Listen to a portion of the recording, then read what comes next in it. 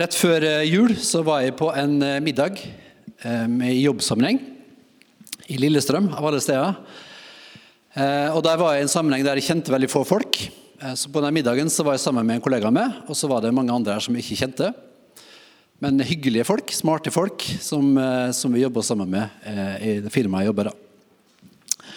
Og i løpet av middagen så var det en person der som begynte å snakke veldig kritisk om kristendommen og oss kristne.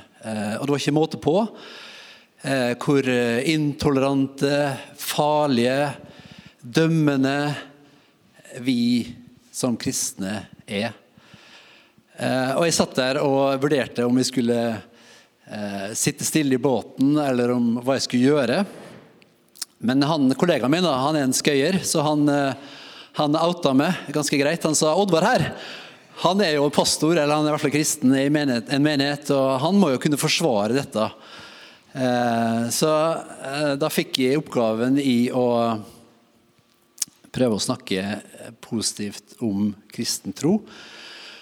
Og det må sies at når det plutselig var en kristen her i rommet, så ble stemningen litt bedre, at folk på en måte oppfører seg høflig, og man kan argumentere på en saklig og grei måte. Og vi hadde en ganske sånn ok samtale om det. Men likevel, når jeg gikk derfra, så var jeg ganske rystet, egentlig. For en ting er at det finnes folk som har noen verdier og holdninger som er veldig forskjellige fra mine. Det visste jeg egentlig.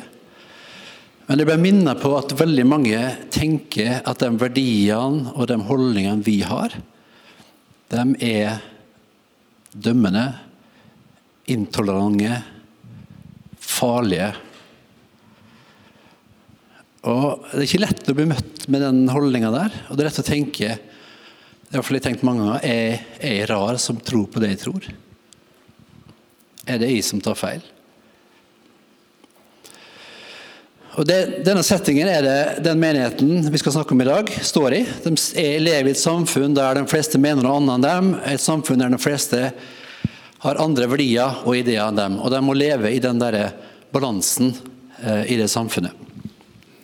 Så hvis dere har en bibel, så kan dere åpne opp på Johannes åpenbaring, kapittel 2, vers 18, så kommer det opp på her også, tror jeg.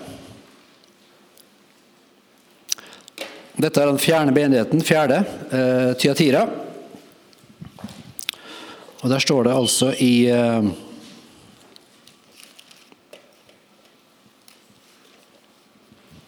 fra vers 18. Jeg skal lese hele teksten. Skriv til engelen for menigheten i Tyatira. Dette sier Guds sønn, han som har øyne som flammende ild og føtter som bronse. Jeg vet om dine gjerninger, din kjærlighet og tro, din tjeneste og utholdenhet. Ja, dine siste gjerninger overgår dine første. Men dette har jeg mot deg. Du tåler denne kvinnen Jezabel, hun som kaller seg profet, men som med det hun lærer, lokker mine tjenere til å drive hor og spise avgudsoffer. Jeg har gitt henne tid til å vende om, men hun vil ikke omvende seg fra sitt horeri. Se, nå kaster jeg henne på sykeseng, og de som begår ekteskapsbrudd med henne, kaster ut i stor nød dersom de ikke vender om for hennes gjerninger. Og barna hennes vil jeg drepe med pest. Slik skal alle menighetene få erfare at jeg er den som gransker nyrer og hjerter, og som gjengjelder hver og en av dere etter det dere har gjort. Men dere andre i Tyatira, alle som ikke følger denne læren, og ikke har kjent Satans dybder, som de kaller det, til dere sier jeg legger ikke noen ny byrde på dere. Hold bare fast på det dere har, inntil jeg kommer. Den som seirer og holder seg til mine gjerninger helt til det siste, skal jeg gi makt over folkene. Han skal styre dem med jernstav, som leirkar blir de knust. Den samme makt har jeg fått av min far, og jeg vil gi ham morgenstjernen. Den som har ører, hør hva ånden sier til menighetene.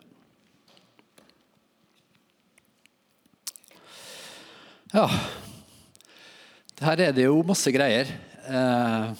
Det er litt av en tekst. Jeg synes hele Johannes åpenbaring krevende å lese. Det den type tekst som jeg ofte ville hoppe over, hvis jeg ikke måtte tale over det, fordi at det et veldig gammeldags og litt uforståelig språk. Budskapet virker hardt, synes jeg. I det hele tatt så teksten over the top, synes jeg, og det liksom voldsomt med både språk og budskap.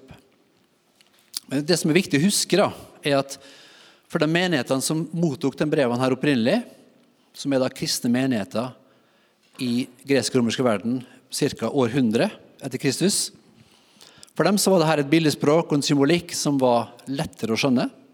Det var på en måte mer kjent for dem. Og så tror vi at selv om det budskapet nå for oss et vanskelig tilgjengelig språk, så tematikken og budskapet like relevant i dag. Og at de 7 menighetene Johannes beskriver, eller Jesus taler til, med sine utfordringer, de var ikke bare valgt ut fordi de representerte kirka der og da. De valgt ut fordi Jesus visste at de utfordringene de står overfor, de samme utfordringene vi står overfor i dag, og som kristne har stått overfor til alle tider. Så det en profetisk tekst, også rettet mot oss som kristne og også menighet i 2022. Hovedtemaet i teksten her, det toleranse. I vers 20 så står det: «Men dette har jeg mot deg. Du tåler denne kvinnen Jezabel, hun som kaller seg profet, men som med det hun lærer lokker mine tjenere til å drive hor og spise avgudsoffer.» Så vi har altså en dame her i menigheten som heter Jezabel, og som har en form for posisjon i menigheten.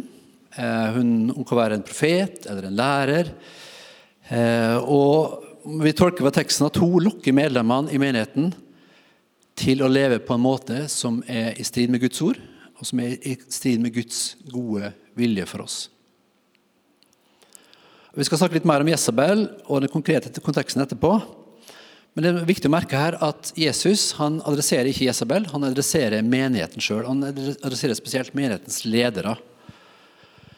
Det menighetens ledere som tolererer og tillater at Jezabel har en plattform, en stemme, og får lov å spre et usant budskap og får lov til å villede folk i menigheten. Så det deres toleranse som får kritikk her av Jesus. Og toleranse, det jo et veldig positivt ord. Og jeg synes det viktig å understreke at toleranse jo i bunn og grunn veldig bra. Mange vil hevde at toleranse noe som kom med kristendommen. Den gresk-romerske kulturen som var rådende før kristendommen var i hvert fall ikke tolerant. Og i et mangfoldig samfunn som vårt så det viktig at vi kan tolerere hverandre. Det viktig at vi kan tåle og leve sammen med folk som har andre meninger enn oss, og som lever på en annen måte enn oss. Og vi som kristne ønsker jo også å bli møtt med toleranse i samfunnet. Det viktig for oss. Og en definisjon av toleranse, det som følger: å tolerere noe å tillate noe man misliker eller uenig i, uten å gripe inn. Dette kan gjelde handlinger, ytringer, hendelser, eller eksistensen av noe eller noen. Så toleranse, det å tillate noe uten å gripe inn. Og toleranse på mange måter bra, men det har grenser. For toleranse viktig, men kjærlighet også viktig. Og kjærlig toleranse, det ikke det samme som å ukritisk bekrefte at noe du gjør, eller noe du tenker bra. Kjærlig toleranse ikke sier det samme som at alle synspunkt og alle handlinger like verdifulle. Og vi som foreldre, vi vet jo det her. Hvis du har en 5-åring, og den 5-åringen sier at «Jeg går og springer ut i leketrafikken», så sier du kanskje «Kjempebra! Vær den du bare gå og gjør det. Jeg støtter det».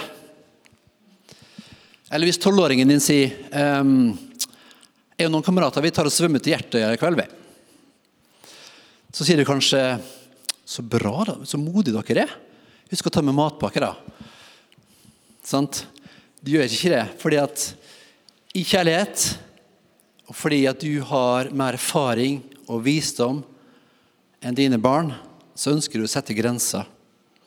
Du tillater ikke, og du tolererer ikke all som tenåringsbarna eller barna dine ønsker å gjøre.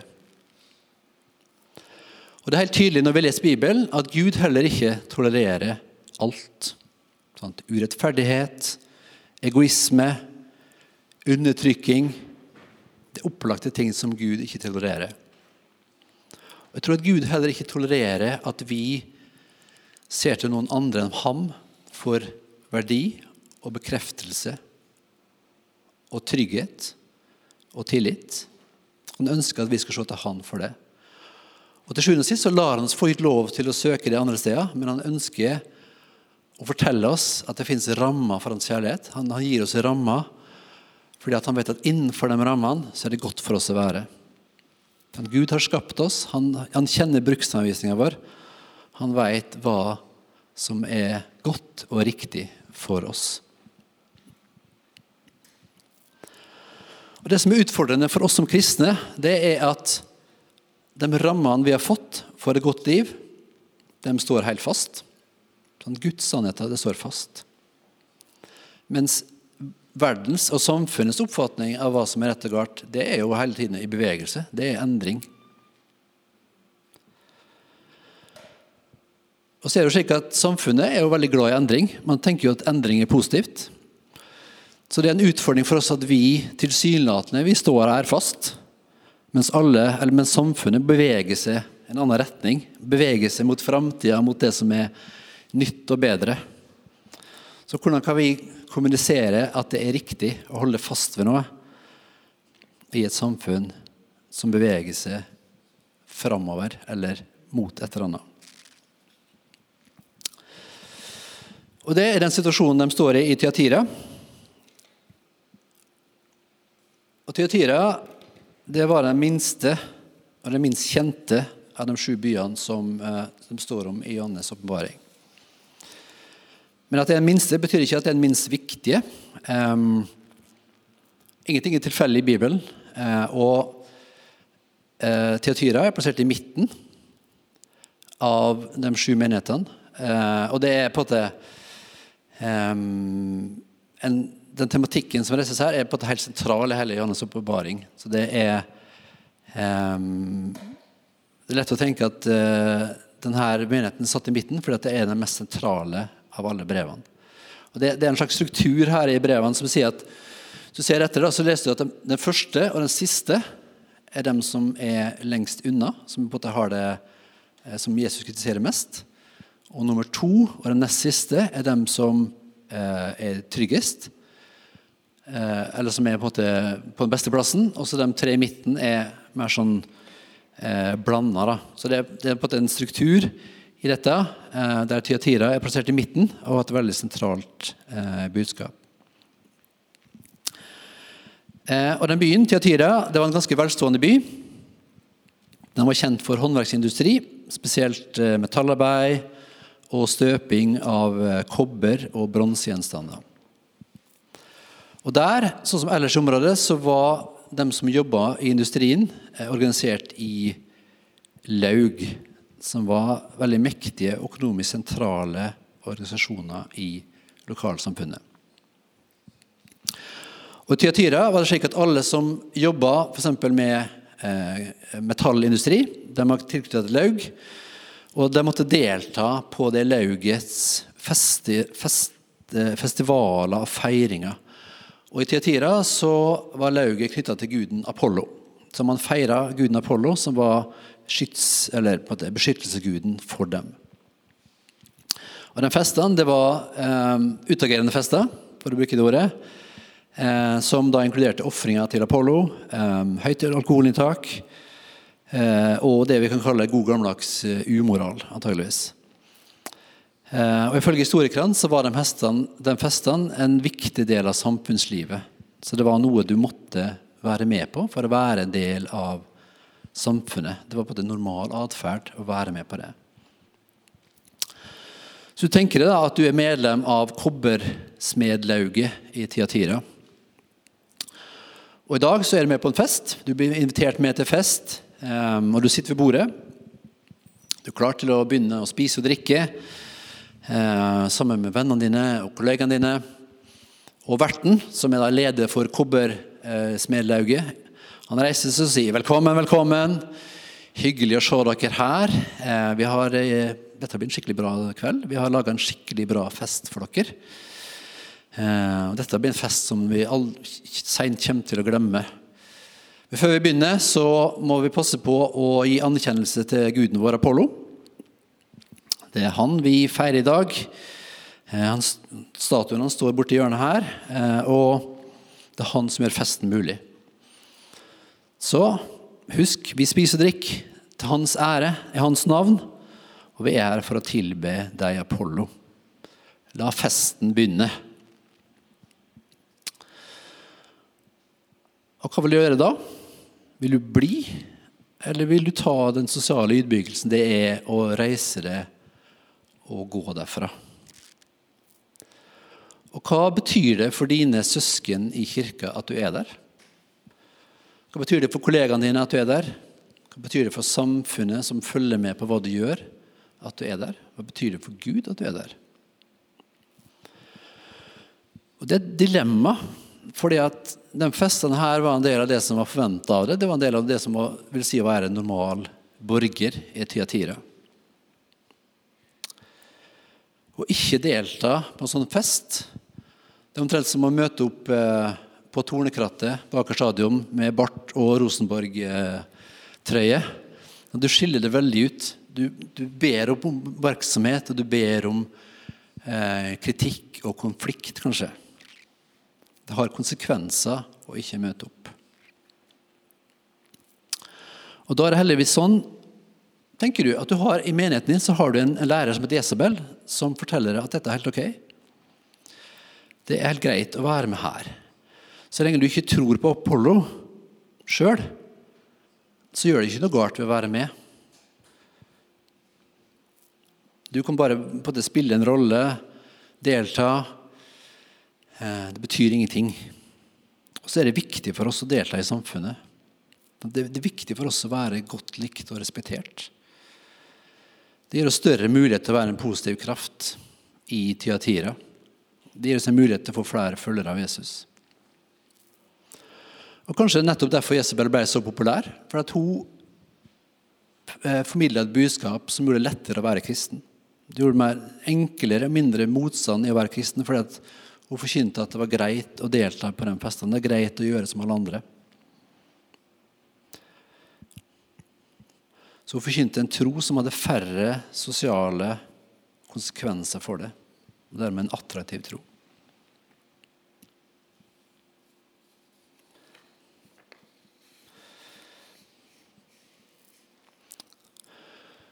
Men hva betyr dette for oss i dag da? Det er ganske fremmed for oss, ikke sant? Ingen av oss er medlem av et laug, og ingen av oss blir invitert. Vi er i hvert fall aldri invitert på orgia, der man da tilber en avgud. Det er veldig få i Norge i dag som tilber avguder, eller andre guder da, enn Jesus. Så det føles på en måte ganske fremmed. Men hvis vi ser bort fra den helt konkrete konteksten, så er det veldig mye som er likt med verden sånn som vi opplever den i dag. For det første så er vi som kristne en minoritet i Norge, akkurat sånn som kristne var en minoritet i Tyatira. Og det er også likt i den forstand at det ofte oppleves som provoserende for andre hvis vi gjør noe annet enn andre. For eksempel hvis vi er på en fest og ikke vil drikke, så kan det oppleves provoserende for mange. Og noen tenker at vi er selvrettferdige, at vi ønsker å fremstå som bedre enn andre, at vi tror vi er bedre enn andre gjennom det vi gjør. Og akkurat sånn som de kristne i Tyatira, så må vi forholde oss til samfunnet. Vi må ta stilling til det som skjer rundt oss. Hva er det i kulturen og verdiene vi kan omfavne, og hva er det vi må ta avstand fra? Og på mange måter så er det mer komplekst i dag enn det var da, fordi at Nå vi i en verden som mye større, og der kommunikasjon gjør at verdier og ideer den beveger seg mye raskere enn de gjorde da. Nå det sånn at if you make it trend, you make it true. Sant? Hvis du får en stor følgeskare for noe, så det automatisk sant det du sier. Og så opplever vi også at det en økende grad en avvik mellom det vi mener sant, og det verden mener sant. Og det en utfordring på å holde fast ved sannheten når vi stadig vekk blir bombardert med andre ideer og andre synspunkt på hva som sant. Jeg leste nylig at en ungdom i England i gjennomsnitt bruker telefonen sin 3000 timer i året. Det ganske mye. Og av de 3000 timene så vil en kristen ungdom bruke ca. 100 timer på kristent innhold. Så det 100 timer kristent innhold, og så det 2900 timer annen type innhold. Og jeg sier ikke at de 2900 timene nødvendigvis trenger å være noe galt, men det nok mye der som andre sannheter enn det Gud vil fremstille som sant. Jeg tror nok at både vi og våre ungdommer stadig vekk får høre ting som at det dine prestasjoner som gir deg verdi. Kjønnet ditt noe du definerer selv. Aktiv dødshjelp, det humant og verdig. Det legitimt å prøve å finne ut om noen har downs og ta bort for det. Det legitimt å gå til andre funksjonshemminger. Listen av både ting som vi får høre og som blir normalisert, den ganske lang. Og det på en kontinuerlig snikende påvirkning av det vi tror på og det vi mener sant. Og til slutt så det veldig enkelt å falle i den samme fella som mange i Tyatira sikkert gjorde. Man tenker at det bare sånn det Det en del av samfunnskontrakten å være med på dette og være enig i dette. Vi må bare spille med. Og så det også lett å tenke at vi mer effektive som kristne når vi godt likt. Vi mer effektive som kristne når vi populære og når vi tilpasser oss det som skjer i samfunnet. En kar som heter David Wells, han har sagt at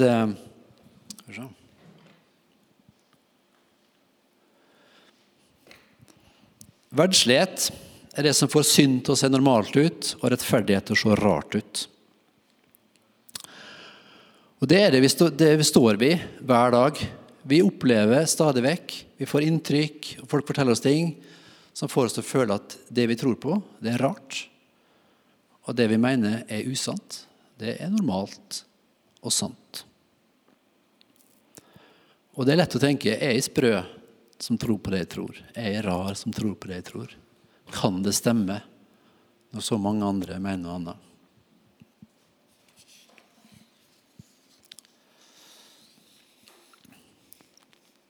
Og heldigvis så ser Jesus ut til å mene noe annet. Han mener at den sannheten vi holder fast på, det den riktige sannheten. For Jesus, han tar det veldig tydelig i teksten her. Han veldig tydelig mot dem som tillater den type lære i sin menighet. Og så han veldig oppmuntrende til dem som holder fast ved sannheten. Han sier her i vers 25, hold fast på det dere har.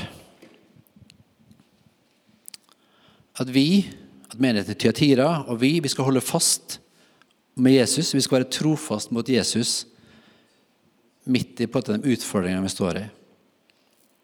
Og uansett hvilke utfordringer vi har, så skal vi gripe Jesu hånd og holde fast i den og ikke slippe. Og merk at Jesus han også anerkjenner og roser menigheten for sine gode gjerninger. I vers 19, jeg vet om dine gode gjerninger, din kjærlighet og tro, din tjeneste og utholdenhet. Så det også vårt kall fra Jesus, det å være aktive i tjeneste og i kjærlighet for og i samfunnet. Vi skal være en positiv kraft, og samtidig holde fast på det som sant og godt. Jeg hørte nylig en historie om det var et forskningsprosjekt, der noen barn var satt og leke i et rom, en slags barnehagerom. Og så forskerne, gjorde dag for dag, så gjorde de rommet litt mindre. Så rommet ble mindre og mindre dag for dag. Og så observerte de hvordan det påvirket ungene. Og det som skjedde da, var at ungene ble mer og mer aggressive, jo mindre rommet ble, på det mindre området de hadde å spille på. Og det en fare for oss også, hvis vi opplever at på det rommet, toleransen for hva vi mener blir mindre og mindre, det rommet vi har i samfunnet blir mindre og mindre, så det lett å bli aggressiv og ønske å møte det med aggresjon. Men jeg tror det er viktig å understreke at vi ikke skal tenke sånn. Våre motstandere jo ikke dem som mener noe annet enn oss. Så vi kjemper mot ideer, vi kjemper mot løgner og verdier som i strid med Guds verdier. Vi kjemper ikke mot folk. Og det ikke vår jobb å henge rundt på Facebook og på det kommentarfelt og påpeke ting som galt og korrigere andre og på å dømme andre. Det ikke det vi kalt til, men vi kalt til å formidle det som vi mener sant, først og fremst i vår egen menighet, i vår egen familie og for oss selv. Og vi ikke kalt til å dømme andre menigheter som man mener andre, eller vi ikke kalt til å dømme andre som står for andre holdninger i samfunnet. Vi bare kalt til å forkynne kjærlighet, det vi mener sant. Og det aller viktigste i denne teksten her at Jesus minner oss på at han vil hjelpe oss å stå i det vi står i. Så hvordan Jesus presenterer seg selv her. Han sier Guds sønn, jeg Guds sønn, han som har øyne som flammende ild og føtter som bronse. Så Jesus presenterer seg her som 3 ulike ting. Nummer 1, han Guds sønn.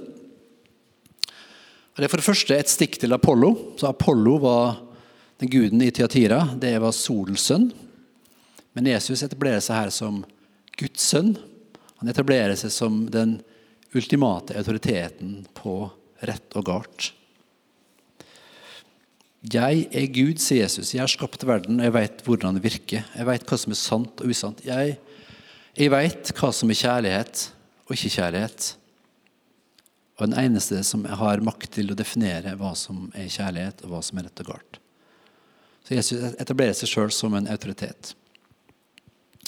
Og nummer 2 så har han øyne som flammende ild. Ild kanskje valgt fordi at man tar til den kontekst der man jobber mye med metallarbeid, så da brukte man ild for å smelte ting, for eksempel. Det kan bety mye her. En ting at ilden, den lyser opp der det mørkt. Så ilden lyser, det avslører og blottlegger, så det avslører ondskap, det blottlegger løgner og ondskap. Det gjør Jesus. Og Gud ser alt. Med øynene som flammende ild, så ser han alt. Han ser det som vondt, men han ser også våre utfordringer. Han skjønner hva det vil si å leve i Norge i 2022. Han skjønner både de dilemmaene vi står i. Og han ser det, han skjønner det. Han vil alltid tilby nåde og tilgivelse når vi trår feil. Til slutt så kan vi si at ilden den varmer, sant? Ilden kan varme et kaldt hjerte. Så det kan hjelpe oss å møte folk som uenige med oss med et varmt hjerte. Det kan hjelpe oss å formidle Guds kjærlighet på en god måte. Til slutt så har Jesus føtter som bronse. Bronse igjen sikkert valgt fordi at det man snakker til en metall, en verden der man opptatt av metall. Men i Gamle Testamentet så føtter et symbol. Når en konge planter sine føtter et sted, så det et symbol på at han erklærer at dette min plass, og jeg skal seire her. Så Jesus sier, jeg vil gå inn i situasjonen, jeg vil plante mine føtter her, og og jeg vil hjelpe dere. Til sjuende og sist så er det min vilje som skal skje her i Tyatira og overalt ellers. Så dette er den Jesusen som vi skal følge. En som har full autoritet, som ser alt, som forstår vår situasjon, som kan varme hjertene våre, og som kan og vil gå inn og etablere sitt rike der vi er.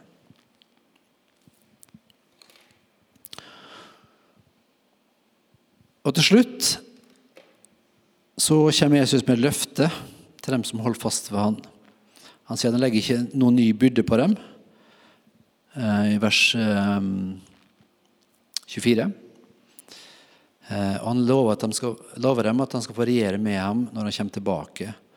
Og så sier han at de skal få morgenstjernen. Og hva betyr det da? Morgenstjernen. Morgenstjernen er planeten Venus. Den kalles ofte morgenstjernen fordi at den dukker opp på himmelen om morgenen. Venus ligger nærmere sola enn jorda, og den går rundt sola sånn som vi gjør. Og når Venus dukker opp på himmelen, så er sola på vei. Den kommer like etterpå. Så Venus lyser veldig sterkt om morgenen, og den er et symbol på at lyset er på vei. Sola er i ferd med å stå opp, det er i ferd med å bli en ny dag. Så den representerer håpet om en ny dag. Den representerer at mørket skal fortrenges av lys. Morgenstjernen er også noe mer. Det nevnes en gang til i åpenbaringen i kapittel 22, vers 16. Og der sier Jesus: «Jeg, Jesus, har sendt min engel for å vitne om dette for dere i menighetene. Jeg er Davids rotskudd og ett, den klare morgenstjernen.» Så morgenstjernen, det er Jesus selv. Og Jesus lover oss morgenstjernen, altså han lover oss seg selv. Og det tror jeg betyr at hvis vi holder fast ved hans bud, så lover han oss et stadig dypere vennskap med han. En stadig nærmere relasjon med ham, helt til vi en gang i fremtiden kan stå ansikt til ansikt med han. Og N.T. Wright, som er en kjent nytestament-teolog, han sier at det med morgenstjernen, det kan også tolkes, eller tenkes på som oss, som menigheten, som den kristne kirke. Vi skal leve på en sånn måte at vi er vi skal varsle om dagen som kommer, vi skal varsle om lyset som kommer, gjennom den vi er, og gjennom måten vi er på, så skal vi være en budbringer om at lyset skal fortrenge mørket, at Jesus en dag skal komme og gjenopprette verden. Så det er Jesus' oppfordring til oss. Det holder fast ved han. Det holder fast ved det som han sier sant. Han oppfordrer oss til å leve et liv i kjærlighet, tro og tjeneste og tålmodighet, og være en positiv, motkulturell kraft i samfunnet, og peke på ham, og peke på lyset som skal komme. Så det er vår utfordring. På at balansen mellom å være i verden og ikke av verden. Balansen må være en positiv kraft og samtidig holde fast med det som er sant og umoderne og uhipt. Og det er en krevende balanse, men Jesus han sier han skal hjelpe oss gjennom det.